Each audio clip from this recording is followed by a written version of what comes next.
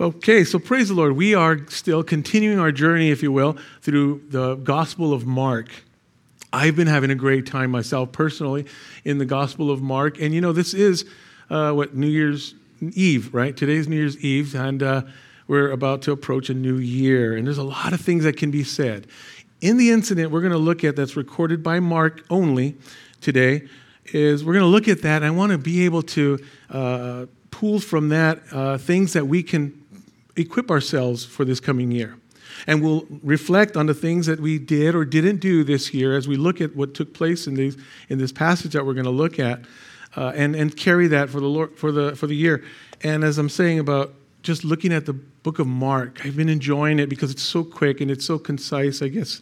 And as you study it, of course. As we start the new year, oftentimes it's, I'm going to read the Bible in a year. And sometimes you don't finish it. And, I think a lot of us are guilty of that. But we give it a good shot and give it a good shot. But you know what? At the very least, read the book of Mark for this year. The whole year to read a book of Mark.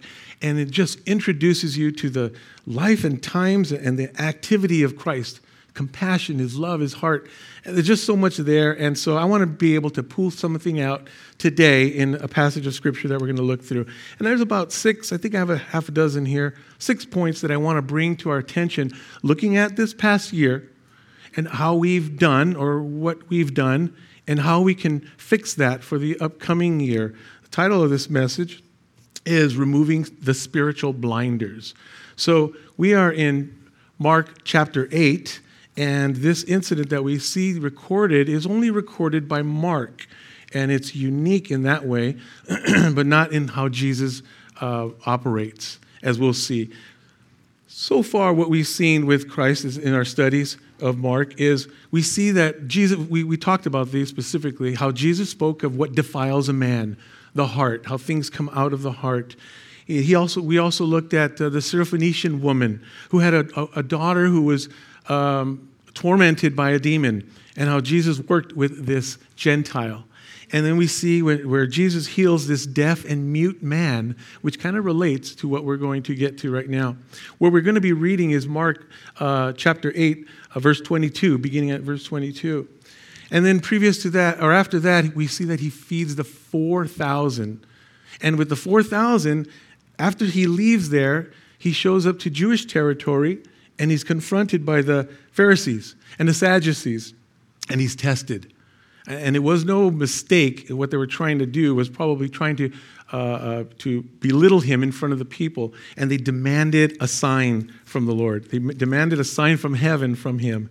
And then Jesus goes on, and we looked at Jesus warning his disciples to beware of the leaven of the Pharisees, because we see the picture of how a little leaven in the lump ruins the entire bread in the loaf. So when we see this, it's important to remember how Jesus had just warned to beware of the leaven of the Pharisees. And then we go to chapter 8, verse 22. And if you look at chapter 8, verse 22, we're going to begin there. Oh, before we begin there, previous to that, when I mentioned he healed a deaf and mute man, there's a lot of similarities with that healing, which is in Mark 7, 34, 36, around there. And then we get to this one. The man was a deaf mute. He was brought to Jesus by people. Jesus got him and removed him from the crowds. Jesus used his saliva in this healing process. He touched the man, and he told him to keep it private after he healed him. So there's a lot of similarities in what we're going to see right now. So if you would turn to Mark chapter 8, verse 22, and we have the verses on the wall for you. Mark chapter 8, verse 22. Let's begin. And they came to Bethsaida, and some people brought to him a blind man and begged him to touch him. So we'll stop here already because there's a lot to unfold. There's a lot to unfold in each verse as we're going to go. And they came to Bethsaida, and some people, these people are the ones that I want to bring your attention to. They brought him a blind man. And this blindness is often used as a metaphor for understanding. So keep that in mind. They brought this blind man, and they begged him. They implored him to touch him. They implored him, parakaleo in the Greek, and that means to call near, to appeal, to beg. They wanted Jesus to touch this man, to heal him. Jesus had a reputation. The word was out on how Jesus heals, that he does heal, that he will work with Gentiles, that he has compassion as he looked upon the people when he fed the 4,000. They looked like sheep without a shepherd, and it speaks of his compassion. And so here these people, they bring this guy. And this man who is blind, this guy, unlike the mute deaf guy, this guy literally needed to be led or brought to Jesus. And that's key, because somebody had to get him and guide him to the Lord. So these people, some people, who were they? Why are they important? Well, they brought this man for healing. They introduced him to Jesus. And so these people, we need to know more about these people, but they're unnamed. They're unnamed, they're unsung heroes, if you ask me, because they were selfless. They sacrificed an opportunity for themselves to see Jesus, to speak with him, to converse with him, to bring their things to him. But they brought this guy to Jesus. They sacrificially brought this man to him. They put this guy first. Some people. And so looking at these some people, I was just recently sick. And that's not to prove it. That's because I've been holding them in, my coughs. But I was sick. My son would look at me and laugh, and I'm like, "What are you laughing at? I feel like I'm dying." And he just goes, and walk by as I would live in my office at home. But I was terrible. I think it really, literally was the most I've ever been sick in my life. I had to have my lungs x-rayed and everything because I thought, I'm going down. And but so when I was sick and I was breathing and I could hear my everything. And I remember praying and I said, Lord, I'm going to pray for everyone else. I'm going to start with myself, but I'm going to pray for people while I'm sick. And so I said, Lord, get me through this. I'm kind of afraid of what's going on in my lungs. And I said, but okay. So Lord, I pray for my sister who's going through a surgical procedure and whatever. And then next thing you know, I'm saying, Lord, get me through this. Help me through this. And I kept defaulting back to myself. I was acting unlike these some people because I kept reverting to myself. But my heart was to pray for everyone. And I did. I got through it, but I was in there all in between, like spacer of each prayer. But here, some people is the first thing I want to bring to our attention about 2023 and 2024 going forward is being like these people. Because these people stand out to me. Our priority going into the new year should be like these people, bringing people to Jesus, pointing people to Christ, letting people know that they need a Savior, helping them understand who Jesus is. You know, there's a passage in Mark chapter 10. Look at Mark chapter 10, verse 13. And this specifically we could see, speaking of parents, when it comes to bringing people to the Lord. You see, it was customary when they brought people to the Lord, or the children to the Lord, their parents would do it. Look at Mark 10:13. It says, and that's the parents usually, the parents because they would bring their children to a rabbi, and so they were bringing them to Jesus. And they were bringing children to him so that he might touch them. But the disciples rebuked them. But when Jesus saw this, he was indignant and said to them, permit the children to come to me. Do not hinder them, for the kingdom of God belongs to such as these. Truly I say to you, whoever does not receive the kingdom of God like a child will not inherit it, will not enter it at all. And in verse 16 it says, and he took them in his arms and began blessing them, laying his hands on them, placing his hands on the children and blessing them. That was customary. And so we see this, there's a beautiful thing taking place with this man. Jesus is touching him. He is blessing him and about to heal him. So what is it that we need to do is, I ask you this, is throughout 2023, can you look back and say, I purposely had people in my life that would point me to Jesus when I needed to hear it. And if not, Well, 2024, we need to surround ourselves with people like that. People that will point us to Jesus during our times of trial, our disappointments, our hurts, our pains, our illnesses, just like these guys. So, number one point that I have for you is to be some people and to have some people in your life. Be like these guys and have people like that surrounded, and your year will be that much better. Now, what's taking place here with this man is he's blind. And so he's hindered in many ways.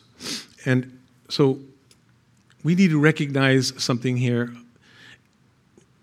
in this passage is God uses difficult things in our life to reveal himself. He uses difficult trials in people's lives for us as an opportunity to bring them and point them to Christ, just like some people. We could have, from 2023, you may have had an illness, a letdown, a disappointment. It may have lasted quite some time. It could be an injury that you're still dealing with, a death in the family, someone you've loved and you've lost them. And so we need to, my second point in this is that we need to allow trials to grow us, to grow our trust in the Lord, to strengthen our trust in the Lord. You know, people go through a lot of difficult times, and oftentimes it can be and should be used to quicken the heart towards the Lord. You know, when you've dealt with people who are dying, they've been diagnosed, they have days, they have months, whatever it is, they begin to recognize that they need a Savior, that there's more to life than all the things that I've gathered throughout my lifetime. And it's an opportunity when someone is dealing with an illness, when we are dealing with a situation, any type of trial that's overwhelming us, is for us to trust the Lord. It's an opportunity to grow in our relationship with the Lord. You know, in fact, in Ecclesiastes 7:2, here's a verse that is often used at memorial services. And that verse it reads this way: "It's better to spend your time at funerals than at parties. After all, everyone dies, so the living should take this to heart." So that principle becomes alive when we look at this guy. He's blind. You might be dealing with whatever, fill in the blank. And at that point, it causes us to realize, you know what's important is eternity, life with the Lord. So that principle comes alive. Psalm 90, verse 12 says this: "Teach us to realize the brevity of life so that we may grow in wisdom." So our prayer should be this coming year is that when we're working with people who are going through trials, when we are dealing with personal trials, that they point us to the Lord. That we don't get so distracted and caught up in the situation or that person's pain and suffering, though we are compassionate, but we use it to point them to the Lord. We use it to direct ourselves to the Lord so that our relationship with him is more dynamic, it's real, and it's personal. So we always need to be pointing to Jesus, and that can be a task in itself. Look at 2 Corinthians 3, verse 2. We need to always be pointing to Jesus, even when we're not aware of it. 2 Corinthians chapter 3, verse 2 says this: You yourselves are our letter of recommendation, written on our hearts to be known and read by all. So Paul's writing this, and he's basically saying, listen, we have taught you, we've trained you, and you represent Christ. And people everywhere are reading you by your lifestyle, your life, how you live your life. Verse 3, "And you show that you are a letter from Christ, delivered by us, written not by ink, but by the Spirit of the living God, living God, not on tablets of stone, but on tablets of human hearts." So 24/7, we are ministers, we are ambassadors to Christ. And we need to keep that in mind going forward in this year. How am I representing Christ when I don't even open my mouth? And what I mean by that is, how am I living my life? How do people see Christ in me? Do they see Christ in me? You know, we're either drawing people to the Lord, or perhaps leading them away because they want to be nothing like us. Because maybe we don't know how to have tact when we share the scriptures. Maybe we don't know how to be compassionate like Christ. This is where understanding the word, learning the life of Christ, and seeing how he loves and how he operates with people can cause us to repeat that kind of behavior, to allow it to equip us to act the same way towards people who are hurting. So 24/7, we need to guard ourselves from things. We need to guard ourselves from being something that draws people away from Christ. We need to realize that we are ministers wherever we are. And I mean when you don't have a tract in your hand, when you're not behind a microphone, when you're not at church, but when you're out in life, in the workplace, dealing with life, that you represent Christ well. We need to guard ourselves from things of being having a critical spirit. Oh, that person's sick. Well, maybe it's because of this, or maybe you're that, or maybe if you had Christ in your life, you wouldn't be in this sin. And that we come across so critical and so judgmental that they don't see Christ. So we need to guard ourselves. This is a task for us.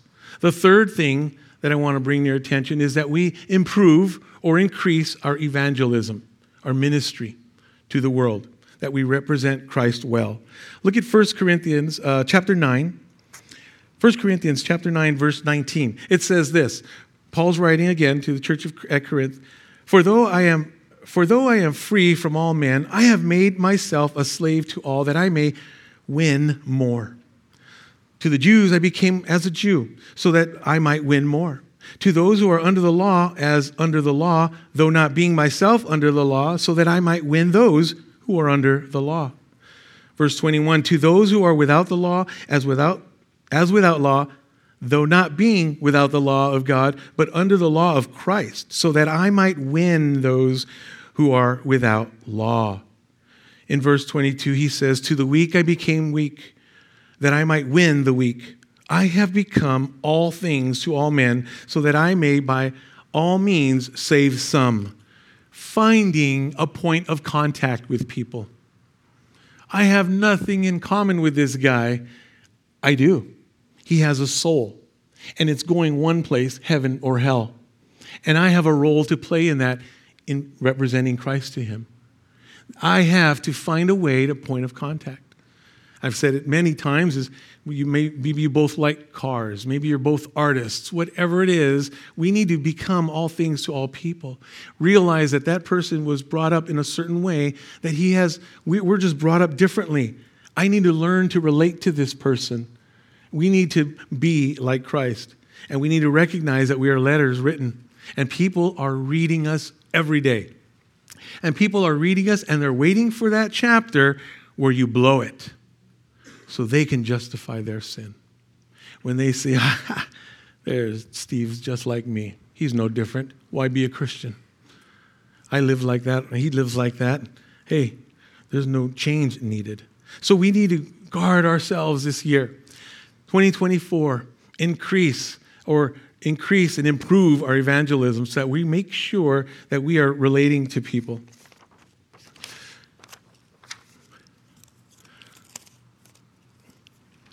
Jesus, when he touched this person, it meant everything to him. He's blind. He heals him, of course, but to become all things, Jesus touching this guy had to mean so much. Number one, he was touching his eyes. He knew saliva was being used, and so he knew that he was being healed, but he was being touched.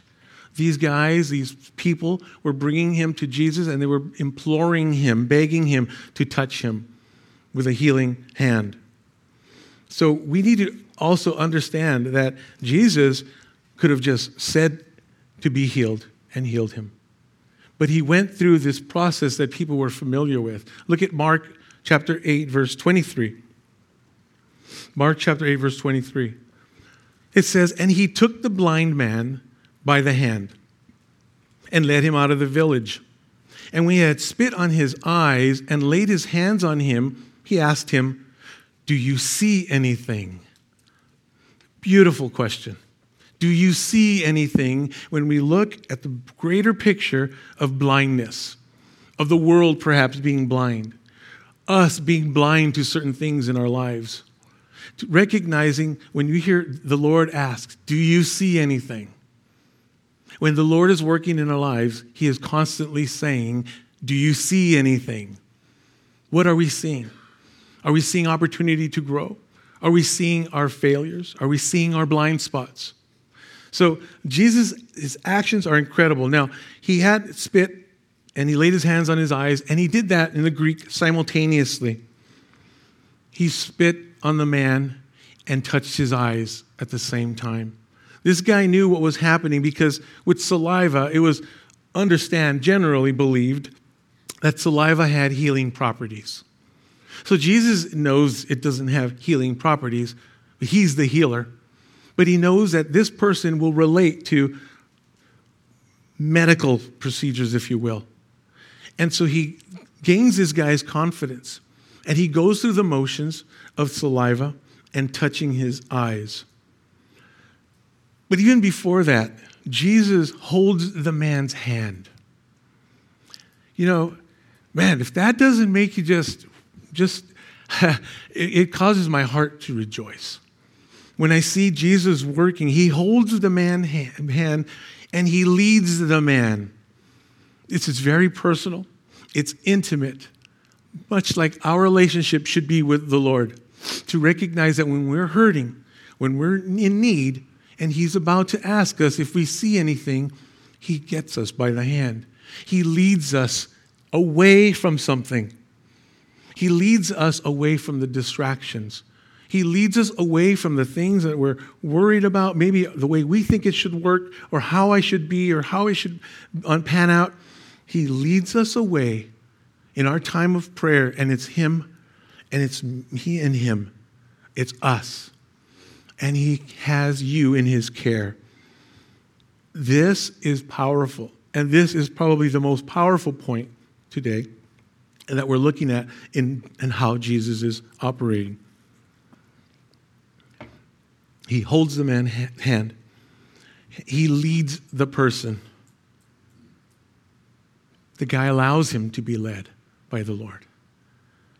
He leads him out of the village. Why out of the village? This is the second time. When he healed the deaf and mute guy, he got him and he took him away from the crowds, it says. And here it says he led him out of the village. Come with me. You and me. Let's talk. Do you see anything? Why is this so significant?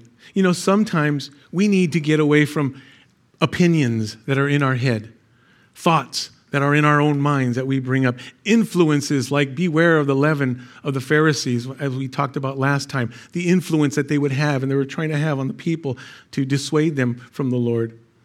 Distractions. Oftentimes in our life, you look at 2023 and you could probably take note is how many times did I allow the Lord to remove those distractions from my life? How many times did I run to the Lord to get away from the distractions? And if it's minimal, then we increase it for 2024. As 2024 unfolds, we have no idea what it has in store for us as far as laws. Well, we kind of do. Laws and health, but our own personal situations, our relationships, our marriages, our children, our health. We don't know how these things are going to unfold, but oftentimes we get caught up and we're blinded by them. And this number 4 is what we need to do is we need to deal with spiritual blinders. Because when we're caught up in all the distractions, we're blinding ourselves. We're putting on these blinders and we don't see the big picture. We don't see the picture or the Lord. You know, there's many distractions in life. I shared this before. As a kid, I don't even know, a little guy, 9 years old, I don't know, something like that. And I was attending school, my brother as well, and it was an opportunity where Jesus kind of led me out of my village, and he led me out of the neighborhood growing up in L.A., and we couldn't afford this camp that the school was having or something, and a teacher paid for my brother and I and sent us to this camp, and it was a Christian camp. I had no idea. Parents didn't know, I'm sure. And it was amazing. I get there, I'm sent away from this neighborhood that I know, and I'm introduced to Christianity. Everybody loved the Lord there, all the leadership. And it was just it was something I've never seen before. I was amazed. I was in awe. I thought to myself, this is cool, man. This is a fun life. As a boy, I was happy. I felt like it was amazing to me. It was like just a dream. And it created a desire in me. Seeds were planted. I knew about Christ. I loved reading Chick tracts, and I loved the artwork in them. And the stories were kind of funny and cool, and you need Jesus as Savior. So I knew all these things, and there was the first night, campfire and little amphitheater, and an invitation to Christ.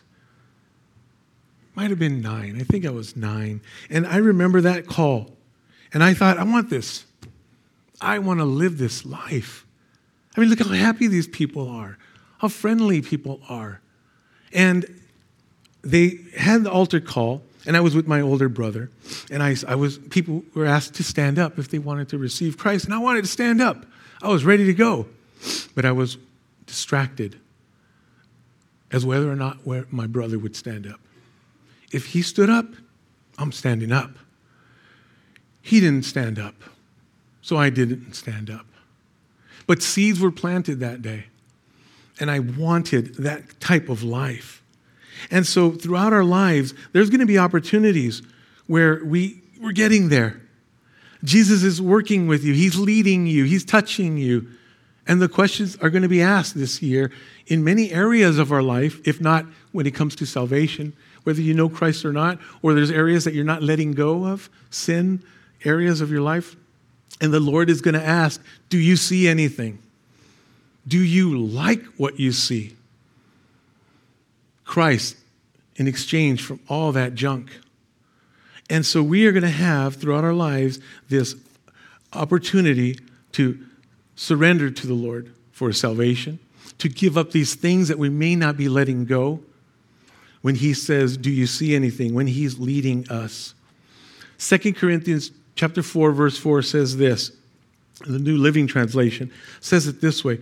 Satan, who is the god of this world, has blinded the minds of those who don't believe. They are unable to see the glorious light of the good news. They don't understand this message about the glory of Christ. They don't understand this message about the glory of Christ, who is in the exact likeness of God.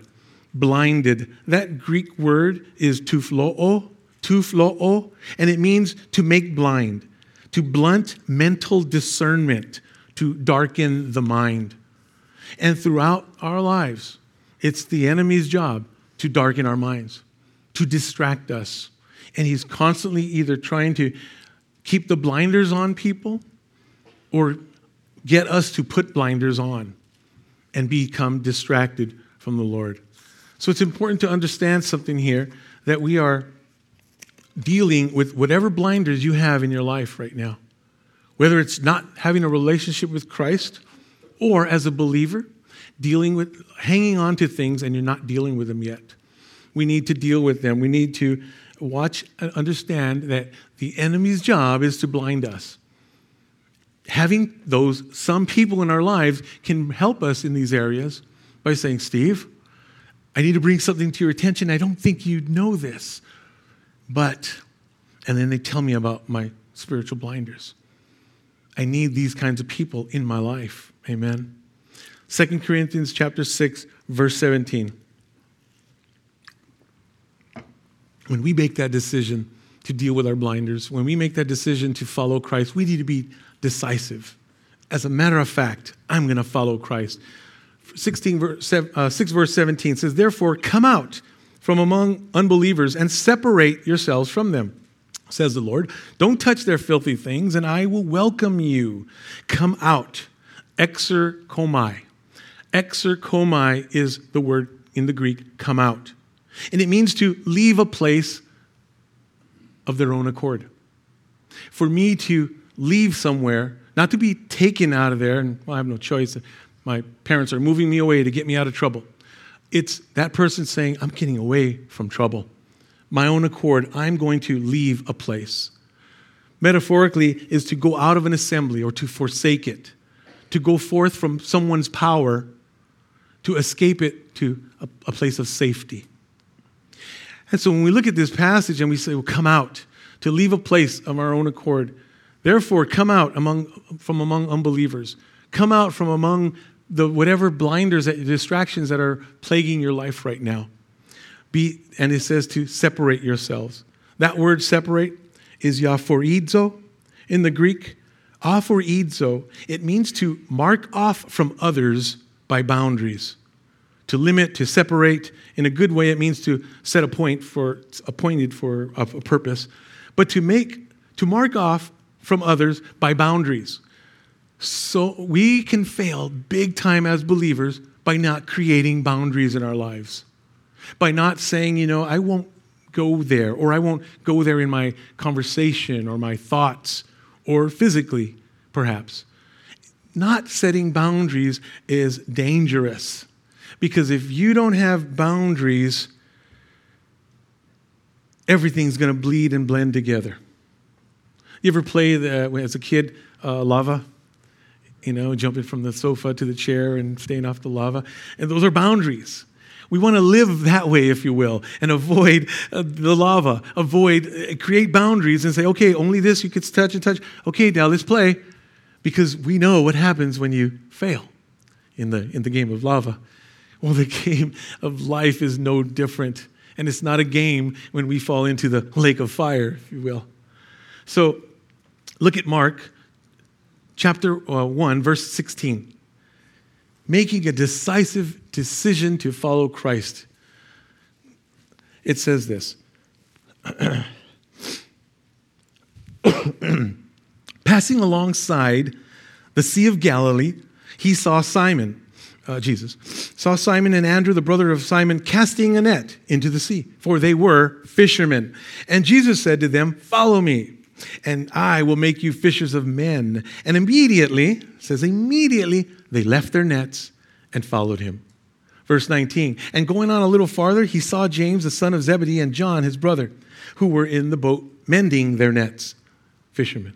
And immediately he called them, and they left their father Zebedee in the boat with their hired servants and followed him. I see this as a beautiful picture of saying, you know what, forsaking something for Christ.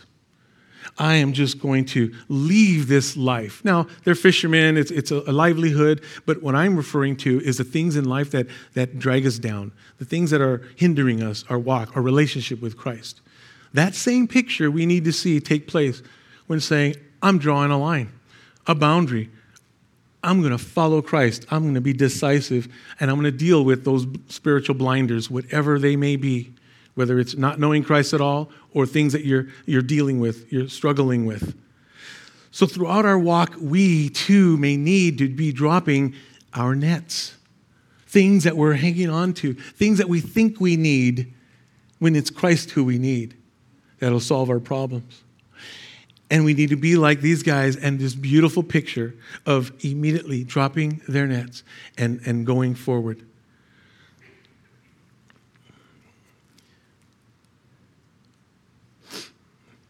Years later, after that, a first opportunity, I guess you could say, when I was at camp to receive Christ, years and years later in 94, I received Christ. And it took place, and this passage is beautiful to me, Mark 1:16, of how you see these fishermen just dropping everything and going and following him. Matthew as well in his situation. But myself, years later, it was, Carol and I, long story short, it was a radical altar call, salvation, and on.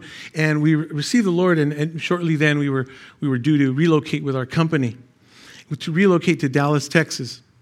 And from March, got saved in March 94, relocated in May.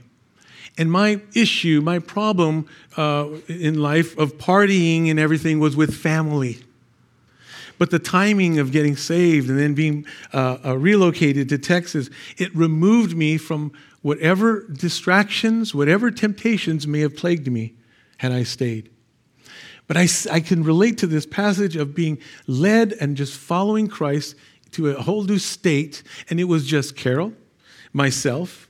Carol was pregnant, as we found out shortly, and the Lord, the three of us, leaving all the distractions that were plaguing my life to be surrounded with church family, church attendance, learning to worship, and just studying the Word was my new life. And it just, when we make that decisive decision to follow Christ, that it's this real, that we just drop the things that are plaguing us, that we remove those distractions. We allow Christ to lead us out of that village, to lead us away from those distractions, whatever it is within those crowds that is a distraction to you. Now, look at Colossians chapter 3, verse 5. Removing these spiritual or bad distractions, bad spiritual blinders, if you will. And you'll see what I mean by bad. In Colossians 3, 5, it says, put to death, therefore, what is earthly in you, sexual immorality, impurity, passions, evil desire, and covetousness, which is idolatry. On account of these, the wrath of God is coming. Verse 7, in these you too once walked when you were living in them. But you must put them all away. Anger, wrath, malice, slander, and obscene talk from your mouth. We need to make this be decisive. We need to remove these things that are obviously bad distractions, bad practices, bad spiritual blinders.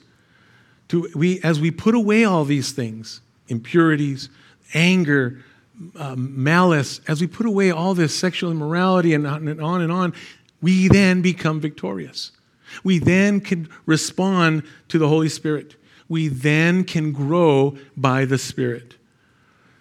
In Proverbs 14:12, it says this, there is a way that seems right to a man, but its end is the way of death. Its end is the way of death. And you know what? All of us can say before Christ, our thinking was so skewed. Before Christ, we thought everything we were doing seemed right, so I'll do it. It seems right if I do this. Why not? And we didn't weigh things out against the Scriptures. We didn't know the Lord. And now that we know the Lord and we look at the things that we were doing, we know we just thought they seemed right. But we could get to that place even in our walks now, where I think this seems right because I didn't take it to the Lord. I didn't understand the Scriptures about it. And I made a Steve decision, not led by Christ. Man, I think of the fact that when Carol and we got saved, and I thank the Lord that the timing of the birth of our children, Lauren and Jonathan, after being saved, because my thinking of what raising children was horrible. I would have destroyed my children because my thinking was, it seemed right. After all, I was brought up this way. This is the way you do things in my neighborhood, so that I will raise my children like this. And when I found the Lord, and I could easily reflect on it because we're going to have a child, and I thought, Lord, help me through this. And I thank the Lord for that. So if we do not deal with these hard and fast spiritual blinders, these distractions that are listed here as I will call bad distractions, the destructive distractions. Look at James chapter 1, verse 14. This is basically what happens to us if we go to 2024 and we don't remove or don't deal with the distractions. It's verse 14, it says, but each person is tempted when he is lured and enticed by his own desire. Then desire, when it has conceived, gives birth to sin, and sin, when it is fully grown, brings forth death. This is what will take place in our lives if we don't deal with the distractions that I'm referring to up here in Colossians chapter 3. The stands out on this verse to me is a couple of words, lured and enticed. These words in the Greek are used to describe an animal being lured and trapped and dragged away. Lured into a trap, caught into it, whatever, and then taken away. like a fish being caught, lured by bait. It means to be duped by the use of something like bait in a trap or on the hook. And then it means a picture of dragging its prey away and being removed from its proper environment. So if you think of the fish in the lake where he belongs, we know we belong with the Lord. But the enemy comes and he baits that hook. And he knows whatever it is that your own desires are. Whatever bait he uses for me won't look like what he uses for you or you. And then he tries to bait us. And once we take that bait, we're dragged out of our proper environment. It's the enemy's job, it's his goal to distract us, to lure us away, to dupe us, to fool us, to cause us to be distracted. You know, I kind of have a celebrity living in my home now. Not Johnny. He's cool and all, but not Johnny. But Mello. And Mello will, he's got a mind of his own, but he's been trained, and Johnny's his handler. And so whatever Mello's there, and Mello, you place, because he's going to eat, or he's going to get a toy, or he's going to go outside, whatever it is that Johnny's trying to, in stages. And I'm across the room, and I look at Mello, and I go, hey. And he gets up. John says, place. He goes back down. He thinks I'm going to give him a treat. He thinks I'm going to let him outside. And I'm trying to purposely distract Mello. Carol's saying, well, how are you doing that? What are you doing? You're going to get him in trouble. And so I see this all played out with the enemy, I guess, and Mello. And he should not be distracted. But the distractions are good in his case because he learns to avoid the distractions. Oh, yeah, they're tempting. Oh, I want that, but no, because Johnny is saying not to. But when the Lord is telling us to stay away from certain things, don't look over there. Don't look at that distraction. And we often are like Mello, and we're like, oh, okay, no. And we're like, his hips move, and he's just so funny. And Carol's begging, stop, what are you going to get him in trouble? And so, but I know it's good for him. But it's good for us, too, to practice righteousness. And what I mean by that is, yeah, there's going to be distractions. There's going to be the constant distractions and the bait and the luring. But we need to keep our eyes fixed on the Lord so that we avoid and we don't get in trouble with these kind of bad blinders. Now, there's different types of blinders, and here's some innocent ones. Look at Matthew chapter 6, verse 33. Innocent, if you will, and you'll understand what I mean by that compared to what we just looked at. Sexual immorality, lying, anger, and all that. But seek first the kingdom and his righteousness, and all these things will be added unto you. All your needs, your food, and your cares of the day. So do not worry about tomorrow, for tomorrow will care for itself. Each day has enough trouble of its own. Do not worry. We could find ourselves worrying about tomorrow, worrying about 2024. Well, the new law is this, and now this is going to happen in California. We get all the worst ones, right? This is going to happen now, and this is going to happen. And yeah, those are a bummer. They are a bummer. And if we focus on them and live on it, then that becomes our ministry. That becomes the focus of our heart. That becomes our distraction. That can become our spiritual blinder. So we need to just let tomorrow handle itself. But sometimes we're just overly concerned about tomorrow, and we allow it to distract us from the Lord, when we could be more productive for the Lord. Look at this in Luke chapter 10. Here's a practical example. Luke chapter 10, verse 38. It says this. Now, as they went on, and we're speaking of Mary and Martha, friends of Jesus. And now, as they went on their way, Jesus entered a village, and a woman named Martha welcomed him into her house. And she had a sister called Mary, who sat at the Lord's feet and listened to his teaching. But Martha was distracted with much serving. She was preparing a big dinner. The Lord's here, and she's getting things all done, set up, cooked, whatever. And she went up to him and said, Lord, do you not care that my sister has left me to serve alone? Tell her to help me. But the Lord answered her and said, Marcia, Marcia. Oh, I'm sorry. For you Brady Bunch fans.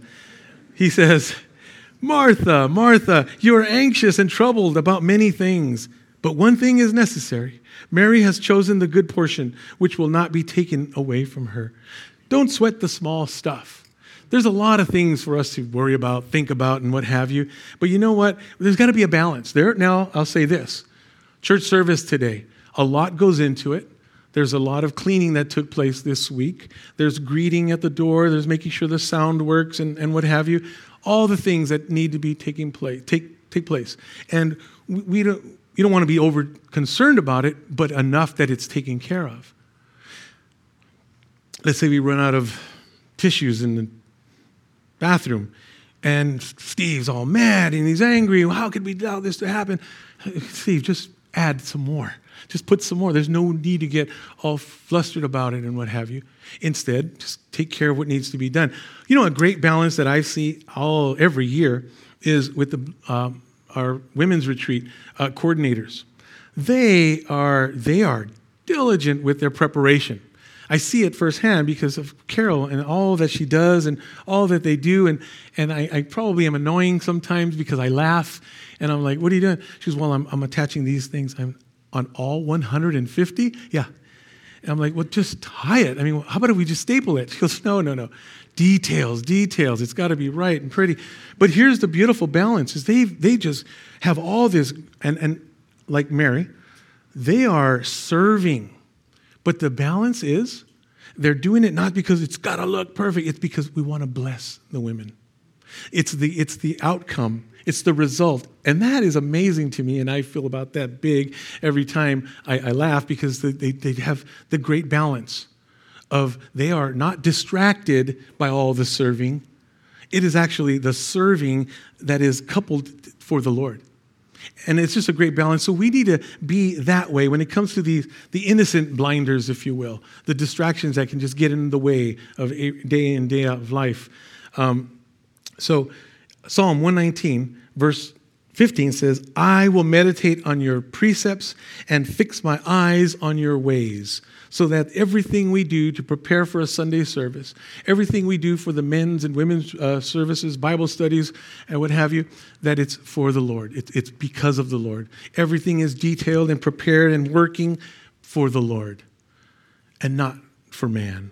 So, this idea of dealing with our spiritual blinders is understanding something here as we looked at that word to come out and to separate. You know that word separate. I'm going to bring this, if you're taking notes. Separate, that word aphorizo. That word aphorizo, which means to mark off, set boundaries and what have you. It's used in these areas. Matthew 13:49, it speaks of the separation, the aphorizo of the wicked and the righteous. That's the kind of separation we're talking about when we're saying, I need to get away from the things that I'm doing that are wrong. I need to separate. In Matthew 25, it says, it speaks of separating, aphorizo, the sheep from the goats, heaven-bound, hell-bound. It also speaks of, in Luke, where it says men will separate or ostracize us. They will separate from us because of Christ, being followers of Christ. And then, you know what? When you're a follower of Christ and you're making the right decisions, you're going to find out who your friends are. You're going to find out who are the ones that aren't happy because you're not sinning anymore. And you know what? That separation there is good. So if you want to find out who your friends are, follow Christ even more 2024. And you will see the reality of where your alliances are. But Romans 1:1, it says, Paul wrote this, I am a bondservant, aphorizo. I am a bondservant, separate, set apart for the gospel. That's our goal. That's where we want to be. That's how we need to separate from these or remove these spiritual blinders, deal with these spiritual blinders. Mark chapter 8, verse 24. And it says, remember, do you see anything? Step 1 or stage 1. And he looked up and said, I see people, but they look like trees walking. So something is happening. Jesus touched him. He spit on his eyes. He's healing the man. And he asks him midway, do you see anything? I see people, But, so this restoration process, if you will, we talked about it the last time. We had a Wednesday night service, and we talked about Rahab. And we talked about this progressive, or the process of salvation, the process of growth when we become believers. We receive Christ, we follow Christ, and we don't become perfect. Actually, we never become perfect until we're in heaven. But we don't get rid of all the sin in our lives. We're not all polished and great Christians. We're learning. We're realizing that, I shouldn't be using those words. I shouldn't be acting like that.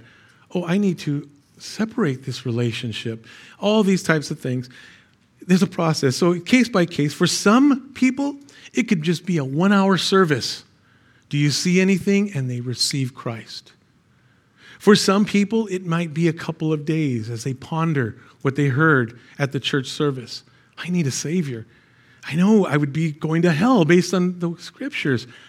And it'll take a couple of days. Some people months. Some people years. Some people years until they're laying on their deathbed. So we see this process taking place here with this restoration.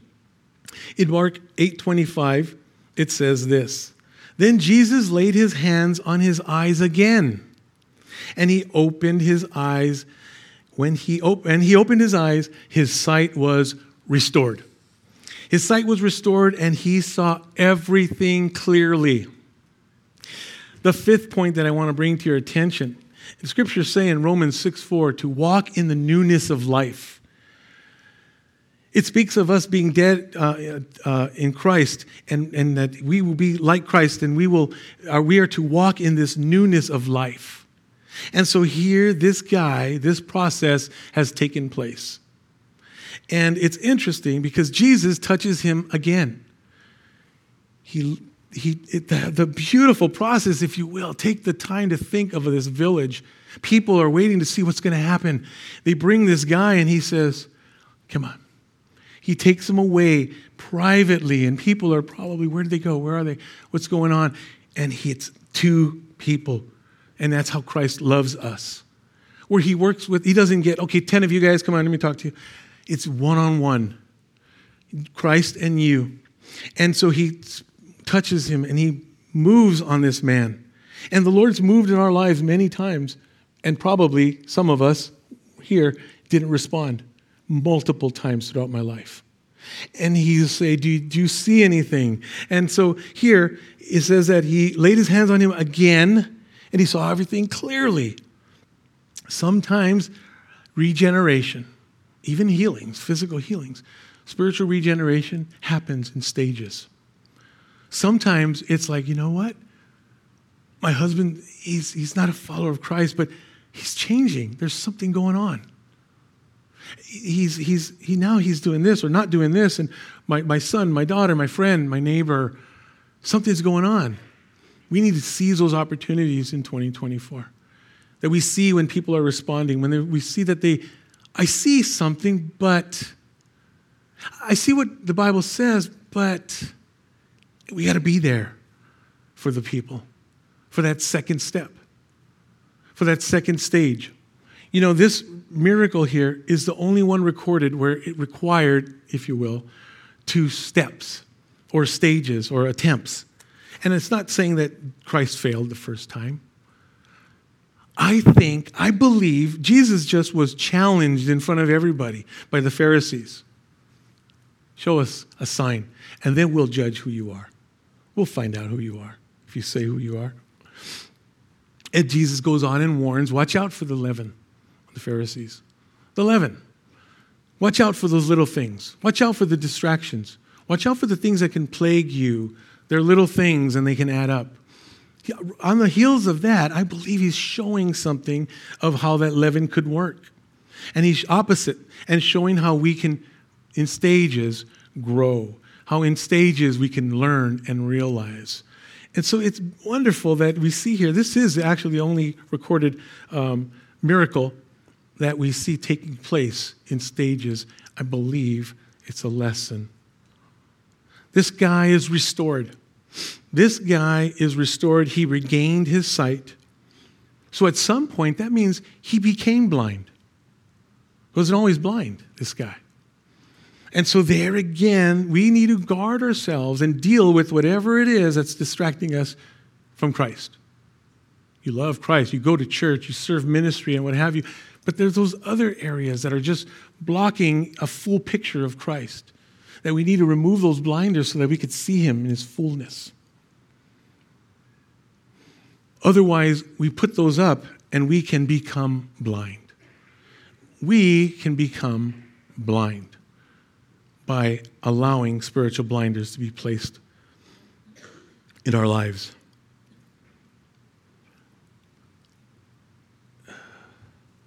And as I mentioned, Romans 4 speaks of walk in the newness of life. So number 5 is to walk in the newness of life that he's given us. The newness of life. A newness of trust, hope, joy for 2024. He has provided so much. He will provide so much, but oftentimes we're blinded to it because maybe we're holding back somewhere in our lives. Walk in the newness of life. It says here that, and I want to point this out about this healing. Or I see people, and then he goes on and says, his sight was restored, and he saw everything clearly. He saw everything clearly. Saw, that Greek word is diablepo. Diablepo means to look fixedly, stare straight before one. He was focused. He now had vision, but focused vision. Everything, hapas, in the Greek means all, the whole, all together. He saw everything. Man, when we remove blinders from our lives, we see all of Christ and all that he has for us. All that he might have for your loved ones that you should be ministering to, but aren't fully equipped yet because you're blinded to some things in your own life with Christ. He saw everything whole all together. But here's the word clearly. Telagos. Telagos. Telagos means clearly. It means it's coupled with this, with at a distance. So it means that he saw things clearly, but at a distance. Now, like right now, I could see clearly. And then when I look out, I can't see clearly from a distance. But he had full vision. He had complete vision. And it means like in advance. Man, I'll tell you, when you follow Christ, when you surrender to Christ, your future, your hope, your understanding of Christ, you can see clearly. And you could see at a distance. You can see that my life will end well in Christ. I'm riddled with this. My legs don't work. My vision's gone. Whatever it is, my health, my family, things that my marriage. But you know what? In Christ, I can see clearly that I will be okay. I will have eternal life. Romans 15:13 says this, speaking of having hope for a distance for 2024, at the very least 2024, but our life before eternity begins with the Lord. I pray that God, the source of hope, will fill you completely with joy and peace because you trust in him. Then you will overflow with confident hope through the power of the Holy Spirit. And that's where it comes from, the power of the Holy Spirit. I could be a motivational speaker and get you all fired up for 2024 and hey, we're going to do this, we're going to do that. And you get all fired up. But if you don't have the power of the Holy Spirit, then you're going to walk out of here and you're like, wow, this 2024 is not really working out. And 2024 may not work out for some of us. I mean, some of us may not see it through. We might die before then. So with the Lord having this hope for 2024, you know what? I don't know what's going to happen, but I want to be prepared for it. And to be prepared for it, I need to have this kind of hope. And it comes from the power of the Holy Spirit. Mark 8:26. The last point. The last point is this. Avoid spiritual blinders. Look at verse 26. It says this specifically. From spiritual blindness to spiritual insight, if you will. Mark 8:26. And he said to him, and he sent him to his home, saying, do not even enter the village. Here he is again, Jesus being private, and he's saying, don't go back. Don't go back to all those distractions. Maybe the Pharisees were going to be there. Maybe the people were going to be like, how is it? Wow, is it because we did those things over you and our New Age stuff, and that's why you're healed? Maybe it wasn't him. Get away from these distractions. Don't go back there. Go to your home. You see what took place here is what we see in James 4:8. What does James 4:8 say? Draw near to God, and he will draw near to you. That man was brought. He needed to be brought. 2024, there's a lot of people that we need to be part of their lives to bring them to the Lord and draw them near to the Lord so that the Lord, when they're together, they can be saved. But here, Jesus is given specific spiritual instruction. Don't go back. Don't enter that village. Don't go back there because that's where all the distractions are. That's where all the things that didn't work for you. In our lives, we don't want to return back to the world because that didn't work for us. We know it didn't work for us. Oh, there was fun here and there, but didn't work for us. Ultimately, that sight, that vision, that hope of eternal life is there waiting for us in Christ. So he's given the spiritual instruction. He's healed, he's saved, or for us, when we're healed, we're saved, and we're following Christ, or we're convicted by the Spirit, our eyes are open, we're no longer blind. You can see now, and the question comes up, so now what? Now what are we going to do with what we've heard today? Is it going to be a decision for Christ if you don't know Christ? My prayer is that it would be. To recognize the world is going to fail you, the enemy is trying to trip you up, distract you, and cause you to burn in hell. The Lord wants to rescue you and save you from that. And He's here, and He wants to deliver you from that kind of an end. We need to keep the spiritual blinders off. If it's realizing, you know what, I know what I'm done wrong, 2023. I know what I did wrong. I know what I'm doing wrong. It's not a matter of, okay, tomorrow at midnight. It's now. It's now that I'm going to take those blinders off. I'm going to remove them. Jesus sent this man home to avoid spiritual distractions or blinders. And it's interesting, he sent him home. Perhaps it's like, dude, look, you can see now. You know who I am. I've healed you. Now go to your home. Not there. Your home, your household needs you. They need what you have. And when we experience Christ, we need to go to the ones in our household and to be there for those that we love. And so I see this guy getting a ministry handed to him. And so we need to, lastly, avoid putting on spiritual blinders this year. Don't repeat the mistakes you've made. Life teaches us from our mistakes. And if we don't bounce back and learn from them, we're going to end up repeating it. So we need to keep the spiritual blinders off. And let me end with these two passages before we pass out communion. And I'll read these and they'll be on the board. Is now what? Now what do we do? Well, Proverbs 4:20 outlines it beautifully. It says, "My son, be attentive to my words. Incline your ear to my sayings. Let them not escape from your sight. Keep them within your heart. For they are life to those who find them and healing to all their flesh. Keep your heart with all vigilance, for from it flow the springs of life. Put away from you crooked speech. Put devious talk far from you. Let your eyes look directly forward, and your gaze be straight before you." Verse 26, "Ponder the path of your feet. Think about where you're going." Am I going to go back to the distractions? Think about it. Ponder the direction you have in your life right now. Then all your ways will be sure. Do not swerve to the right or to the left. Turn your foot away from evil. And lastly, Psalm 19, verse 9. And Psalm 19 is your homework for 2024 to read and allow the Lord to equip you with it. But in verse 9, and I'll share this verse only with you, "How can a young man keep his way pure? By guarding it according to your word."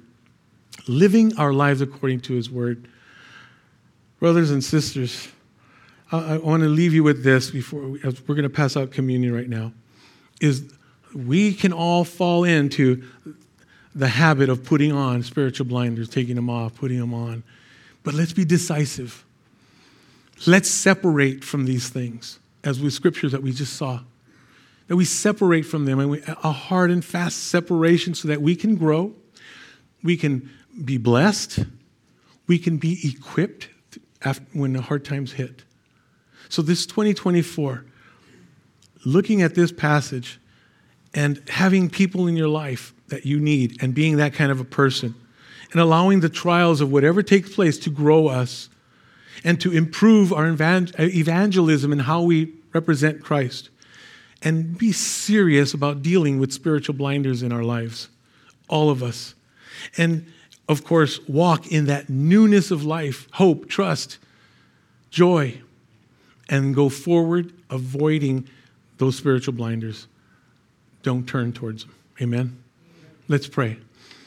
Lord, we thank you this morning. We thank you for your word. We thank you for the leading of your Holy Spirit, how you take us by the hand. You figuratively take us by our hands, by our hearts, and you lead us away from the junk. You lead us from the ways of the path of destruction, and you bring us to the path of life and hope and joy. And Lord, I pray that you would, each person here, with our hearts bowed, Lord, that you would use this incident here that took place to recognize that we all need to continually grow in our lives. And Lord, help us to be real with you and to be decisive and to allow you to have your way with our hearts. This morning I pray, Lord, if there's somebody here that is saying, I can see, but, Lord, I pray that they would see clearly that right now you would place figuratively your hand on them and touch their spirit, touch their soul, and allow them to know that they can see fully, clearly, and know that they have a future in the distance if they surrender to you. I pray that they would do that right now, Lord. And for us, Lord, who are following you, I pray, Lord, that we would be real with you and begin to remove the blinders, find out what blinders we have by checking with some people in our lives that will be honest and loving with us. Lord, have your way with us, our hearts this morning. We pray this in Jesus' name. Amen.